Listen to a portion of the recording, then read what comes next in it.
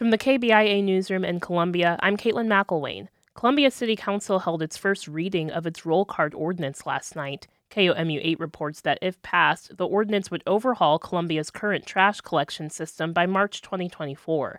Columbia residents could choose from 3 cart options with rates that increase for larger carts.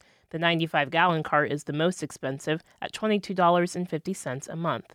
Rachel Profit led the effort to move toward roll carts and away from trash bag collection.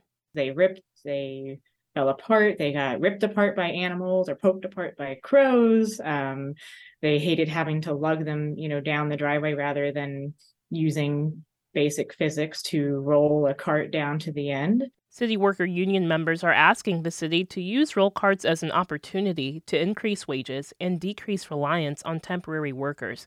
The city council will hear public comment and vote on the roll cart ordinance at its next meeting on March 20th. Missouri will conduct its annual statewide tornado drill this morning at 10 as part of Severe Weather Preparedness Week. KOMU 8 reports outdoor warning sirens will sound at that time, and any National Oceanic and Atmospheric Administration weather radios set to receive the weekly tests will also sound.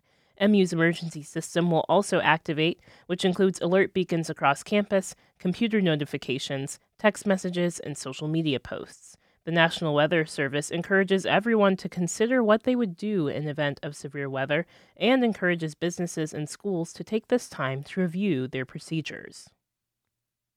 Missouri customers in February spent more than $100 million on marijuana gummies, flour, and other products.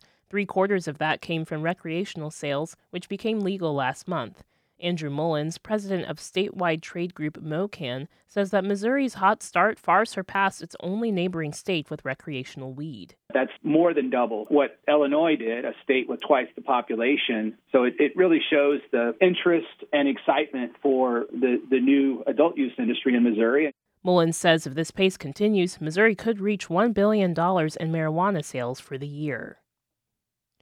The family of Quaylen Jacobs called for justice at the Columbia City Council meeting last night. KOMU 8 reports Jacobs was killed by police in 2021 when officers were responding to a shooting outside of the now-closed Vibes Lounge. A Target 8 investigation revealed Columbia police violated the department's camera policy during the shooting.